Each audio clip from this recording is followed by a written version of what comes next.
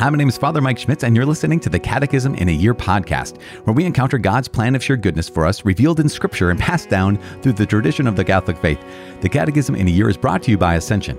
In 365 days, we'll read through the Catechism of the Catholic Church, discovering our identity in God's family as we journey together toward our heavenly home. This is day 83. We're reading paragraphs 583 to 586.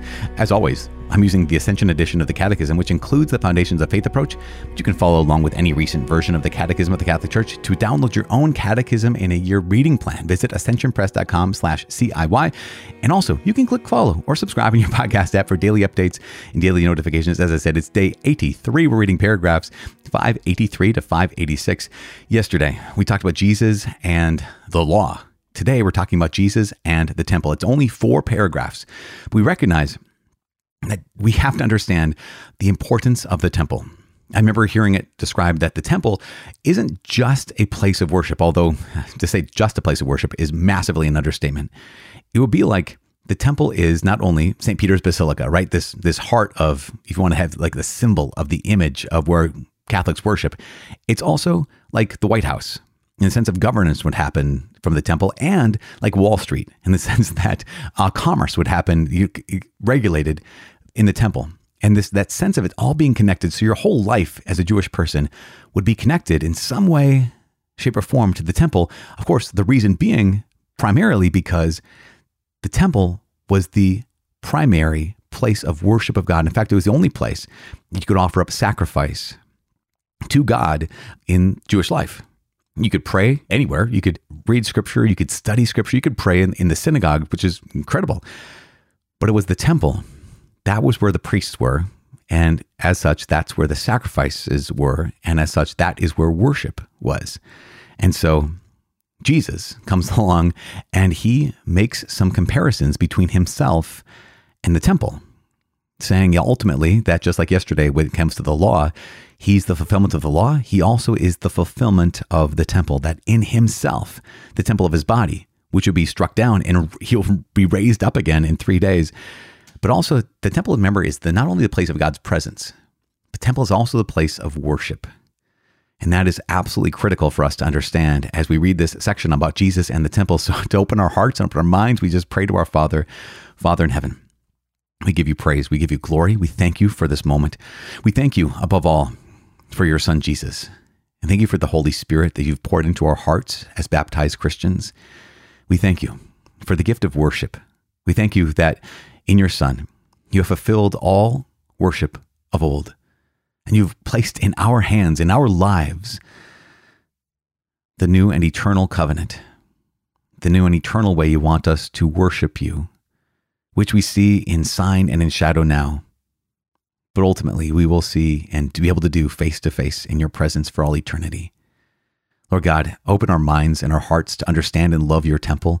Open our minds and our hearts to understand and love how the temple is fulfilled in your Son, Jesus Christ. In Jesus' name we pray, in the name of the Father, and of the Son, and of the Holy Spirit. Amen. As I said, it is day 83, reading paragraphs 583 to 586. Jesus and the temple. Like the prophets before him, Jesus expressed the deepest respect for the temple in Jerusalem. It was in the temple that Joseph and Mary presented him 40 days after his birth.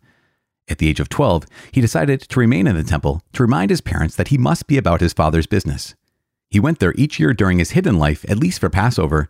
His public ministry itself was patterned by his pilgrimages to Jerusalem for the great Jewish feasts.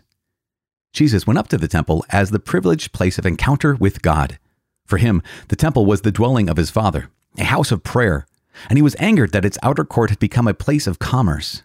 He drove merchants out of it because of jealous love for his Father, saying, "You shall not make my Father's house a house of trade." His disciples remembered that it was written, "Zeal for your house will consume me." After his resurrection, his apostles retained their reverence for the temple. On the threshold of his passion, Jesus announced the coming destruction of this splendid building, of which there would not remain one stone upon another. By doing so, he announced a sign of the last days, which were to begin with his own Passover. But this prophecy would be distorted in its telling by false witnesses during his interrogation at the high priest's house, and would be thrown back at him as an insult when he was nailed to the cross. Far from having been hostile to the temple, where he gave the essential part of his teaching, Jesus was willing to pay the temple tax, associating with him Peter, whom he had just made the foundation of his future church. He even identified himself with the temple by presenting himself as God's definitive dwelling place among men. Therefore, his being put to bodily death presaged the destruction of the temple, which would manifest the dawning of a new age in the history of salvation.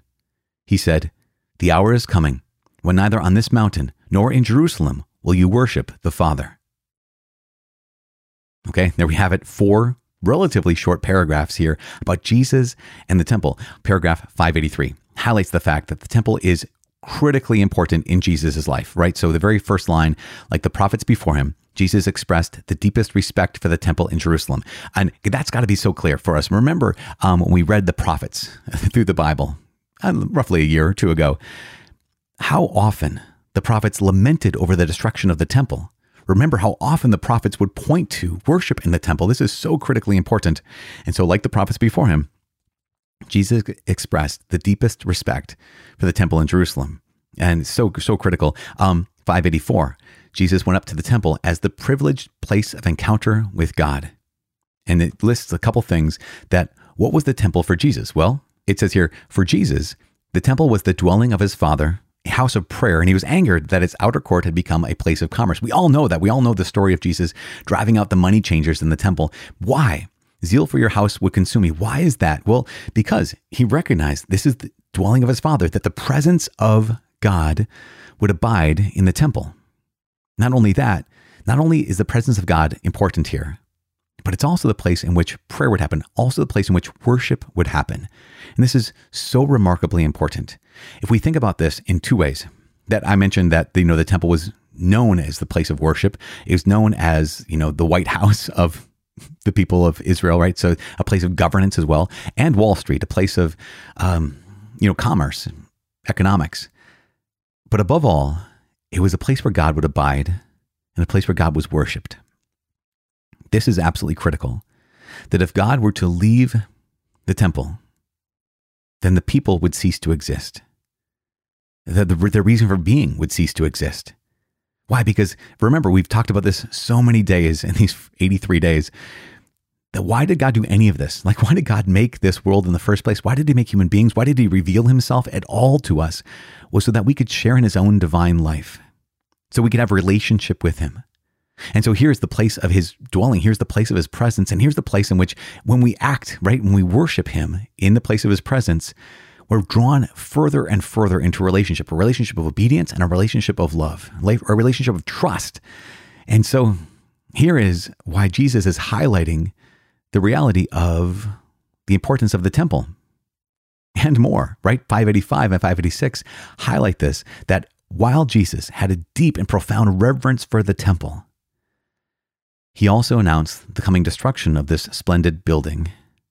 And also, he announced a sign of the last days, which were to begin with his own Passover, that this temple will be destroyed, not one stone upon another stone. And this is remarkable for so many reasons, but here is just one simple reason. I mentioned many times now that the temple was the place of worship, that privileged place of encounter. Now, obviously, God is everywhere. Obviously, we can encounter God anywhere. At the same time, a privileged place of encounter, the privileged place of worship.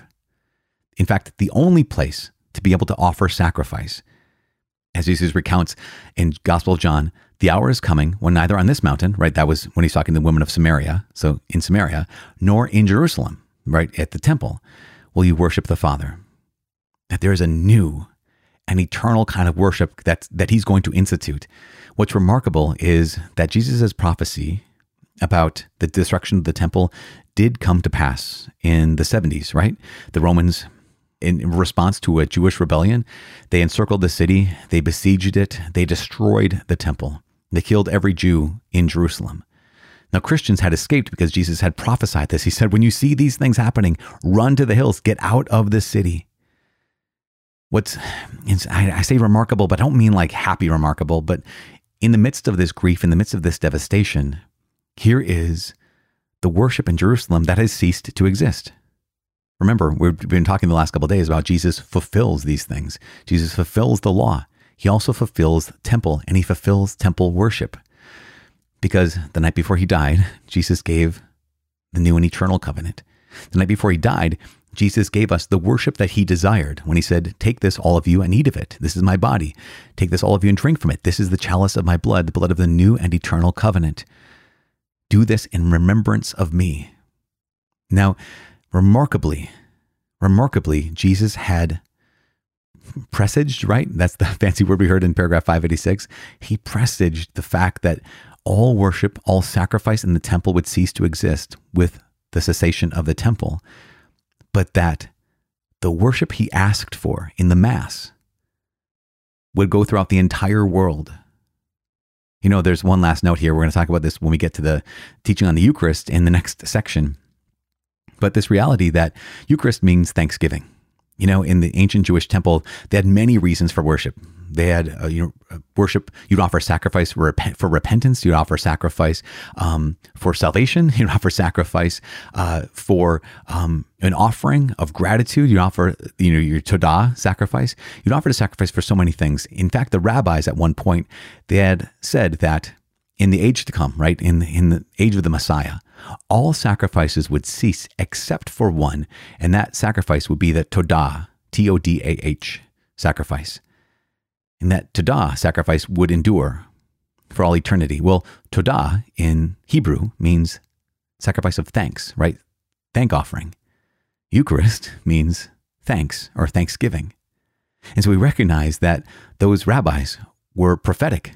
They announced that, yes, all sacrifices of the temple would cease except for one. And that is the sacrifice we've been given by Jesus at the Last Supper, the Eucharist, that sacrifice of thanksgiving that we offer every single day around the world. And we get to be part of this because Jesus is the fulfillment of the temple. Not only the temple where God's presence would abide, he's also the fulfillment of the sacrifice that would happen in the temple, which is incredible that we've been invited into this. You've been invited into this, and so have I. So we just continue to pray and say, God, help me. Help us all to recognize that you're truly present in the Eucharist, that you are the one who abides with us, right? Emmanuel, God with us. You have tabernacled among us. You've made your home among us. And right now, even now, not only do we have your Holy Spirit, we do have your body and your blood, soul and divinity in every Catholic church. And we offer that sacrifice up at every Catholic Mass. So we just give God thanks and praise. And I'm so grateful for you. I give God thanks and praise for you. And I'm praying for you. Please pray for me. My name is Father Mike. I cannot wait to see you tomorrow. God bless.